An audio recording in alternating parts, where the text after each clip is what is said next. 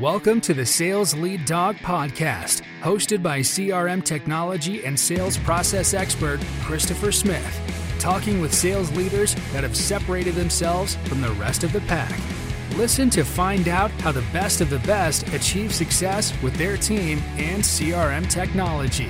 And remember, unless you are the lead dog, the view never changes. Welcome to Sales Lead Dog. Today, for episode number 1, we have an absolutely wonderful guest, Scott Vince. Scott, why don't you go ahead and introduce yourself and tell us about your role in your company? Thanks, Chris. I'm really excited to be the number one guest on the number one podcast for Impeller. I'm excited to be along, and my company, Capricorn Diversified Systems, has been around 26 years, and I'm the Vice President of Sales and Marketing. And we are a provider of technical everything, if you will. The operative word is diversified. We plan, deploy, and manage and refresh technology is our tagline. So we do that all over North America and have had clients all over the world. And you work with some pretty, some names everyone would recognize. Can you do a little bit of name dropping for us? Well, certainly. So we've done work. We actually moved Microsoft's offices from Southfield, Michigan to downtown Detroit. We moved the Detroit Red Wings and the Detroit Pistons into the new Little Caesars Arena in downtown Detroit. And then we've done work with Costco, ancillary Costco work across the U.S. and Canada, and even went to Taiwan to do some work for them. One of our largest accounts is Domino's Pizza. They take us all over North America. And General Motors, we provide all the technology for the dealers in the GM world. Yeah, so some pretty recognizable names, some big projects. So that's awesome. Thinking back over your career, tell us about the person who's had the most impact on your success.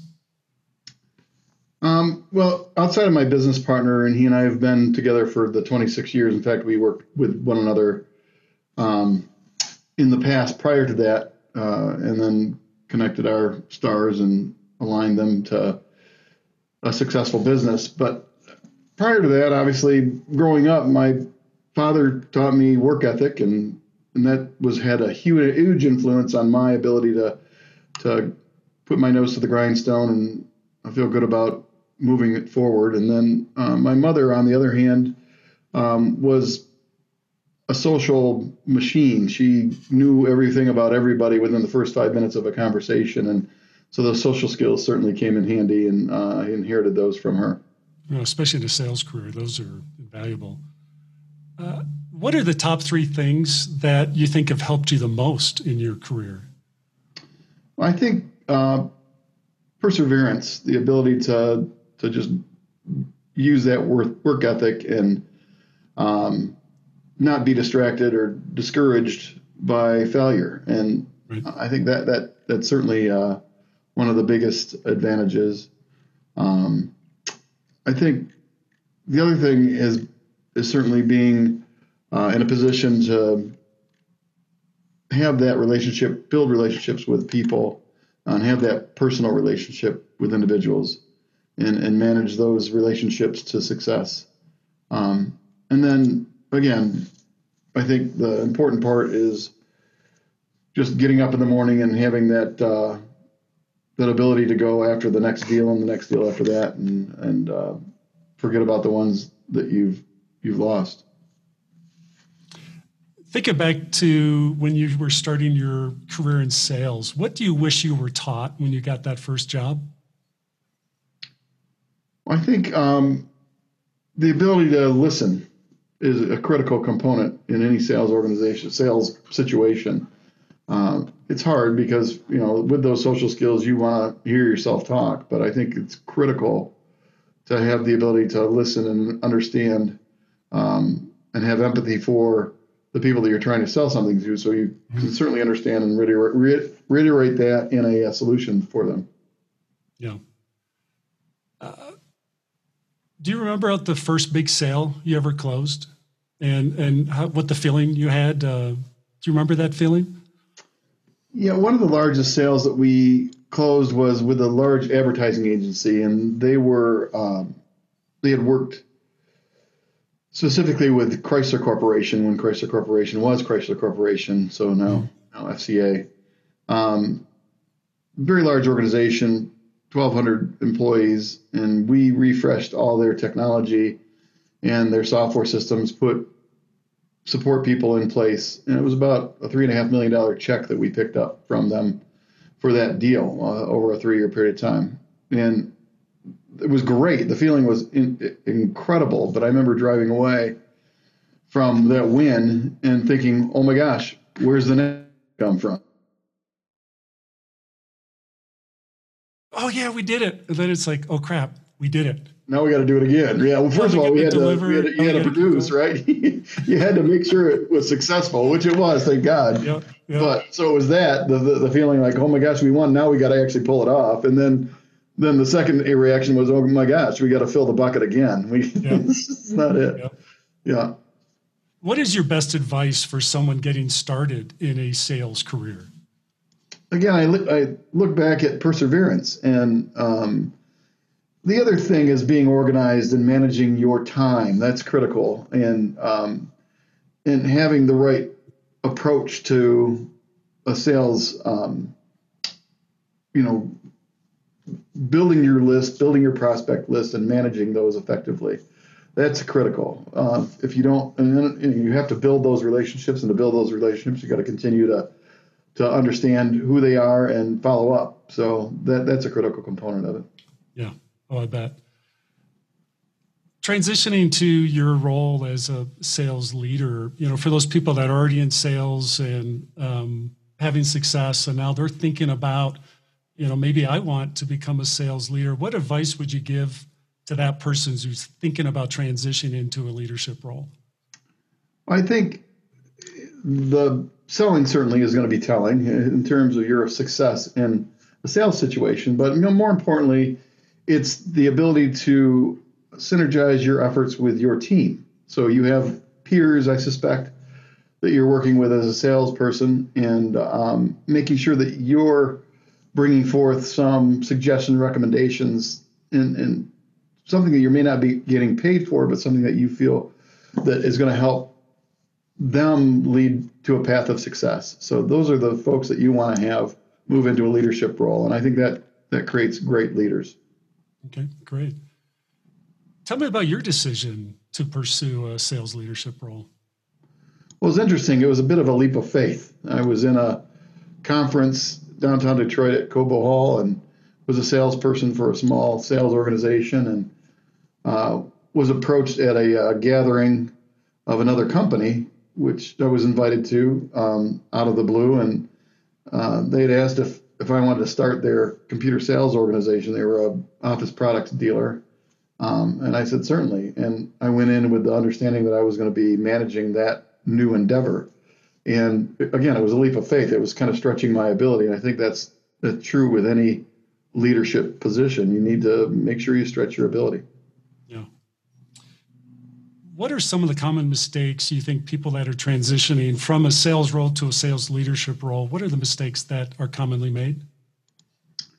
I think having faith and confidence in your team and having them be able to fail. I mean, understanding that everybody's not going to win and everybody's not going to do the right thing, and there's going to be a failure, and you're going to have to tolerate that. And that's how people learn. Mm-hmm. So it's having patience and the ability to understand failure and just make it a learning situation rather than chastising situation. Right. What's the first thing someone stepping into that sales leadership role, what's the first thing they should do? Well, I think it's to really get a clear understanding of the personal behavior of their team, understanding what motivates their team. And so everybody has different hot buttons, different motivations, and that's true with a client and it's true with the sales team. So if, as a sales manager or leader, you need to understand those hot buttons, understand their personal drivers, and work towards making sure that you fulfill those requirements as best you can as a leadership role. Right. Thinking about your role as a sales leader, is there something you used to believe that you now know that's wrong? Well, again, I think back to that talking more than listening. I felt that you needed to present your wares and knew that it was the best solution set. But in some instances, it's not. and being flexible and being nimble in terms of, what the client's needs or requirements are and understanding those clearly. So I think I felt confident with the products that I was selling, but oversold it. I had a sales manager once that I was doing a presentation on a new software application, and the client was giving all kinds of buying signs, and I didn't hear it because I wasn't listening. He ended up kicking the plug out of the wall of the equipment that I was demonstrating, and I was pissed at him. But he said, "Well, Chris, all you can do is unsell it." so I said, "Okay, well, I'm good." And that was a huge learning lesson, So Right. you certainly can oversell something. Right. Do you think people underestimate how hard it is to be a sales leader? Oh gosh, yes. I mean, it's hard enough being a salesperson. You have to have a thick skin, and certainly understand that you're going to get knocked down, that you're not going to win every deal, and it's tough. I mean, that part of it is tough. But in a leadership role, you're going to see that in your sales team, and you got to be uplifting. You got to make sure when they do fail that you are able to lift them up and send them on the road to success. So that makes it even tougher. So you're right. It's often tempting. I know with the different groups that we work with as customers that, people in a sales leadership role, it's very tempting for them sometimes to think like, well, I can do more in this organization. I should take on more responsibility. A common one is for them to take on, hey, I want to own marketing as well as sales. Now, I know you have that role. For someone that is considering, following in your path where you have both sales and marketing, what advice do you have for them to not overextend themselves or to take on more than they can handle? Well, and having the confidence to delegate. Again, back to the sales and leadership responsibility that you have is to make sure you're not overstepping your bounds and not inserting yourself in every opportunity, but making sure you delegate those responsibilities. And to be clear, in my marketing position, I certainly am not an expert in that, so I hire people to do that. So we work with a number of different manufacturers. We have market development funds that come through those relationships, and we rely on them to put our programs together for us and manage that role and responsibility. So it's the ability to delegate and have confidence that those people have expertise that you can rely on to get the job done. Right. What are the signs that you look for that it's time for someone to move up into a new role, maybe a leadership role in your organization? Well, again, we talked about that, Chris, in that if you see someone helping unsolicited someone else, that's a critical component of leadership and your ability to be selfless in bringing those around you up. And you can see it in how some of the sales reps help one another, and there are some that are more helpful than others, some that protect their patch and some that are willing to share. So I think that's the key component to finding a great leader. Are there any things you do to try to cultivate those management candidates? Give them a lot of rope. I mean, certainly, and make sure that you have a visibility on what they're doing. And a lot of it has to do with the tools that we use, because you can set up some metrics to measure, what they're doing, certainly from a sales perspective, but those metrics only go so far. But certainly that is a yardstick to understand how they're helping others. And then the reactions. So part of that is the personal relationship you have with your sales team. So you understand, again, their motivators and then just listening to them, again, listening more than talking with them. Thinking about expanding on what the listening you just talked about, do you have a method or advice for someone on teaching their team on how to ask the great questions, those second, third level questions that are so important in getting that deep understanding?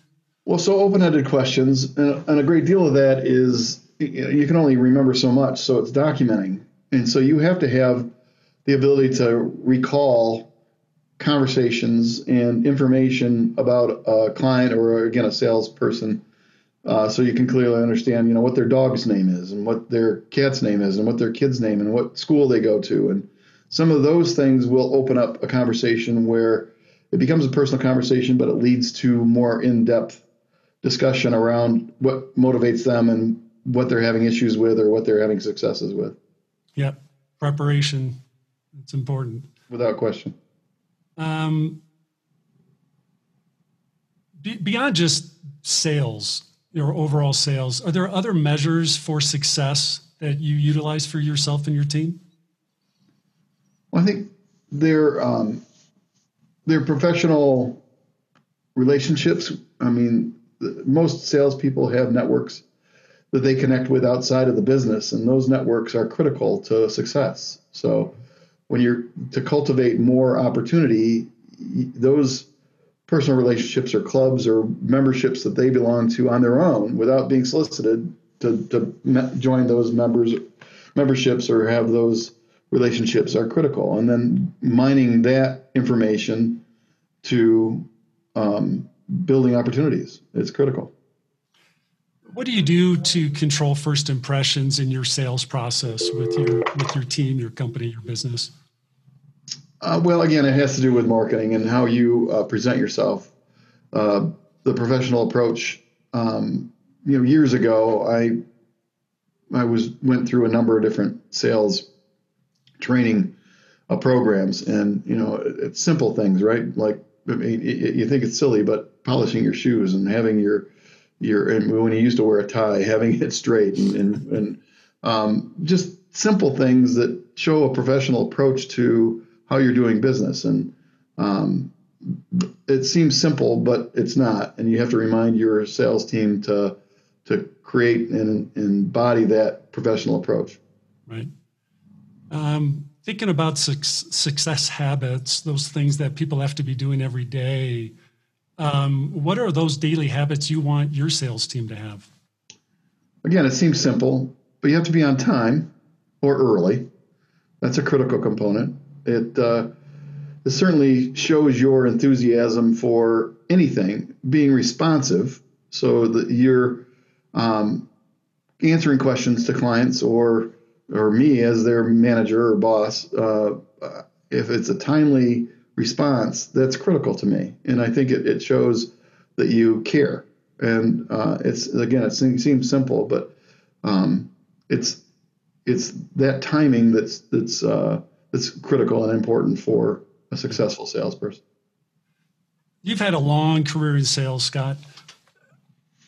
When you're sitting around with your friends and peers in the business, and you're all telling the funny stories, crazy things that happen, what's your just crazy sales story that you'd like to share? Chris, there are a zillion of them. You can't even imagine, from client interactions to salespeople or technical resources that we've had in the past, and some of them I can't repeat because they're just crazy. We a couple of them. One, we had an engineer that was saying to the customer, "Well, why did you buy this thing? This is not what I would have bought if I were you." And you're like, you want to hit him, but you're standing in front of the customer and your technician that doesn't know any better. You're like, holy cow. I remember a time when my business partner and I were leaving a pretty high level meeting with the CEO, and we're recalling the meeting and getting our head around it. And we were 50 minutes into a drive back to the office and went the complete opposite way of where we were supposed to be going. So we were, 50 miles north on I-94 instead of 50 miles west on I-96, and had no idea. We finally woke up from the conversation and said, where the heck are we? So yeah, there's many, but that one is certainly repeatable. There's no question. Oh my, that's a long way to go the wrong way. Yeah, it was a little out of the way, needless to say. Yeah. Rejection is always a big part, or dealing with rejection is always a big part of sales, and trying to cultivate or teach a team to deal with that. Can you think about back over your career, the deal that you lost that hurt the most? Well, there were many. I remember a school system. I had actually a really good relationship with the chief financial officer, and we were in the process of an $800,000 deal where we're selling new printing technology to the district, and it was on the edge of approval. They had a special board meeting scheduled for us to present our proposal and vote to the affirmative on it. And my contact got a new job. So he left. So they filled in with a new person, and that new person wasn't necessarily on board with the opportunity. So we got shot down. It was very unfortunate. I remember that one distinctly because I drove the wrong way on 8 Mile Road, leaving the opportunity. Was disgusted by it. But I think the key to that, Chris, is anticipating your next question. You got to pull yourselves up by the bootstraps. You got to go back after the next deal, and you got to brush it off. And there's been many of those. It's analogy is a quarterback throwing a pick six and coming back and throwing a touchdown on the next series of plays, or a pitcher throwing a home run ball and then having to come back and strike out 3 in a row. You just got to get back on the horse, and it's critical to do that. And you're always going to have opportunities that are lost. You're going to always have doors that are closed in your face, and you got to have, again, a thick skin and the ability to understand that the next one is going to be a success, and you got to act on that approach. Yeah. Is that what you tell your team, when Absolutely. they're dealing with rejection? Yeah. And you got to stay positive. I mean, one of our early mantras was positive approach gets positive results. And to this day, it's still that mantra. You've got to feel positive about. I had a meeting this afternoon with a very large facilities furniture company, and they've been very successful. And I met with the owner, and I asked him, what do you think about in the middle of a pandemic that your business is going to be like? Because they're not building offices anymore. A lot of people aren't working in offices anymore. And this guy, from the beginning of time, he worked I remember his office 20 years ago when I first started working with him. He was in a basement in the back of a building, and now he's built his own office, and he's done unbelievable things and very successful. And he was always positive, and today he was incredibly positive. He said, "You know what? We're going to come through this, and I'm hiring people because I want to build my team, and I know that we're going to rework our office where there's going to be less people working in the office, but we're going to be successful." And that is a true attribute to a successful organization. I couldn't agree more. Transitioning now to talk about technology, a lot of the things we've talked about are connected to how you leverage CRM in an organization. So let's just start with a very basic CRM question. When it comes to CRM, do you love it or do you hate it? Not only do I love it, I think it's I keep saying critical, but it's a cornerstone of any successful sales organization. If you don't have, as a salesperson, if you don't have the appropriate records and you're able to manage your funnel and your account list and your prospects and in a manner that is organized, you're not going to be successful. And as a manager, you need to have the ability to see those metrics and understand how your team is doing. And that's the only possible way to do that. You can't do it any other way. I mean, in the old days, it was spreadsheets and tablets of paper and, sales meetings that you would try to glean from the organization. But a CRM application is critical to any organization, in my opinion. Yeah. It's amazing to me how much even today, when we go into a company, that we start one of the first things we ask about are, show me your spreadsheets, and how many companies are so reliant on spreadsheets to give them the information they need because their CRM can't do it. Right. It's crazy. Right. It is crazy. Yeah. What do you think the biggest struggle companies have with leveraging CRM technology to support their sales process? I think so. Kudos to Impeller and your ability to have trained and pulled our team into the 21st century, and understanding our business and our unique aspects on how we work prospects, what type of accounts we're working with, but more importantly, how we approach them. And your ability to train the sales organization and our administrative team and our managers to be able to use the application and use those tools to their best ability. If you aren't committed to that, you're not gonna make a great investment. So use the tool set the way it's meant to. And the only way to do that is have a professional organization. Again, I mentioned our marketing capabilities. We defer to the experts. You're the experts in our CRM application and our ability to succeed with that tool set.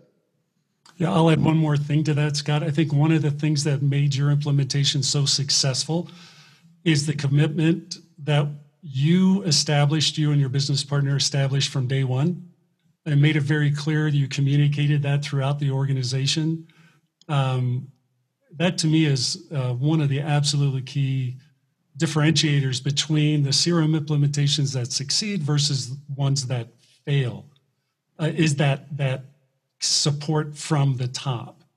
I couldn't agree more. I mean, we were totally committed to it because we were going to make the investment, and the only way to make the investment pay off, to get an ROI on it, is to fully commit ourselves to it. And that's true with anything. I mean, even if it's Microsoft 365 or pick your tool set. If you're using, because we even train on how to best use the simple tools like the Microsoft Words and Excel spreadsheets that our sales team is using. We have a quoting application that's pretty comprehensive for some of the products that we sell, and we need to train them on how to use that. So if you're going to commit to the expense to put that tool set in place, you need to commit to the implementation team to get it operational in the most effective way possible. What do you think those in the technology leadership roles, the CIOs, CTOs out there, what do you think they can do to better support the sales team in the sales process? Well, it's interesting. It's a difficult thing in terms of training the leadership within an organization that nothing gets done without something being sold. So I don't care if you're selling widgets or cars or balloons, you don't have a successful organization until you're selling something. So the sales team is a critical piece of that. And the CIO of an organization has to support the tool set in order to make that successful. I've got a project right now where we're working with a hospital that's using their tool set is health management, and they can't live without it. And so the CIO is certainly ensconced in making sure that application is up and running. And that same thing is true with any tool set, especially the sales tool set. And the CRM application and having that available in all ways, forms, or fashions is something that they have to understand and will understand, given the sales organization's ability to sell something. We put a huge focus on user adoption, as you know. Thinking about that for CRM, what are your keys to getting the sales team engaged in using CRM? It's interesting, Chris, and I think you have to crawl, walk, run. A lot of the sales team are not technically savvy necessarily, even though we're a technical organization. They're a sales mindset.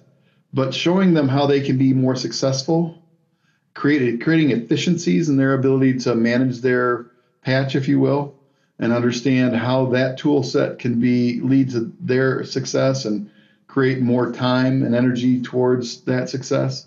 I think that's easy. Once they see that, and here's where we talked about before, there's certain sales people in our organization that get it and use it to its nth degree, and having them share that success with the others that may not be is part and parcel to a successful CRM implementation. Yeah, that's one of our recommendations for the companies that we work with, as you know, is to identify those early adopters, those super users, and leverage the heck out of them to role model and mentor those that are struggling and having a bit of difficulty understanding or leveraging that technology. So yeah, couldn't agree more. Well, yeah. Scott, we are coming up on the end of our time together. Greatly appreciate you coming on Sales Lead Dog. Love having you on here. And for those of you listening, if you have the chance to work with Scott and Capricorn Diversified Systems, I highly recommend it. Scott's one of the best people you could ever meet and work with. Scott, if people want to get in touch with you, what's the best way for them to connect with you? Certainly our website at cdsonline.com, or certainly email me at scott.vince@cdsonline.com. Great way to get a hold of me. That's great. And you're on LinkedIn as well? Absolutely. Awesome. Well, thank you again for being on Sales Lead Dog. It's been great talking with you, and look forward to our continued relationship together. Thank you, Chris. Really, really appreciate our partnership, and certainly am pleased to be your number one guest. Thank you. As we end this discussion on Sales Lead Dog, be sure to subscribe to catch all our episodes. On social media, follow us on LinkedIn, Facebook, and Instagram. Watch the videos on YouTube, and you can also find our episodes on our website at impellercrm.com/Sales Lead Dog. Sales Lead Dog is supported by Impeller CRM, delivering objectively better CRM for business, guaranteed.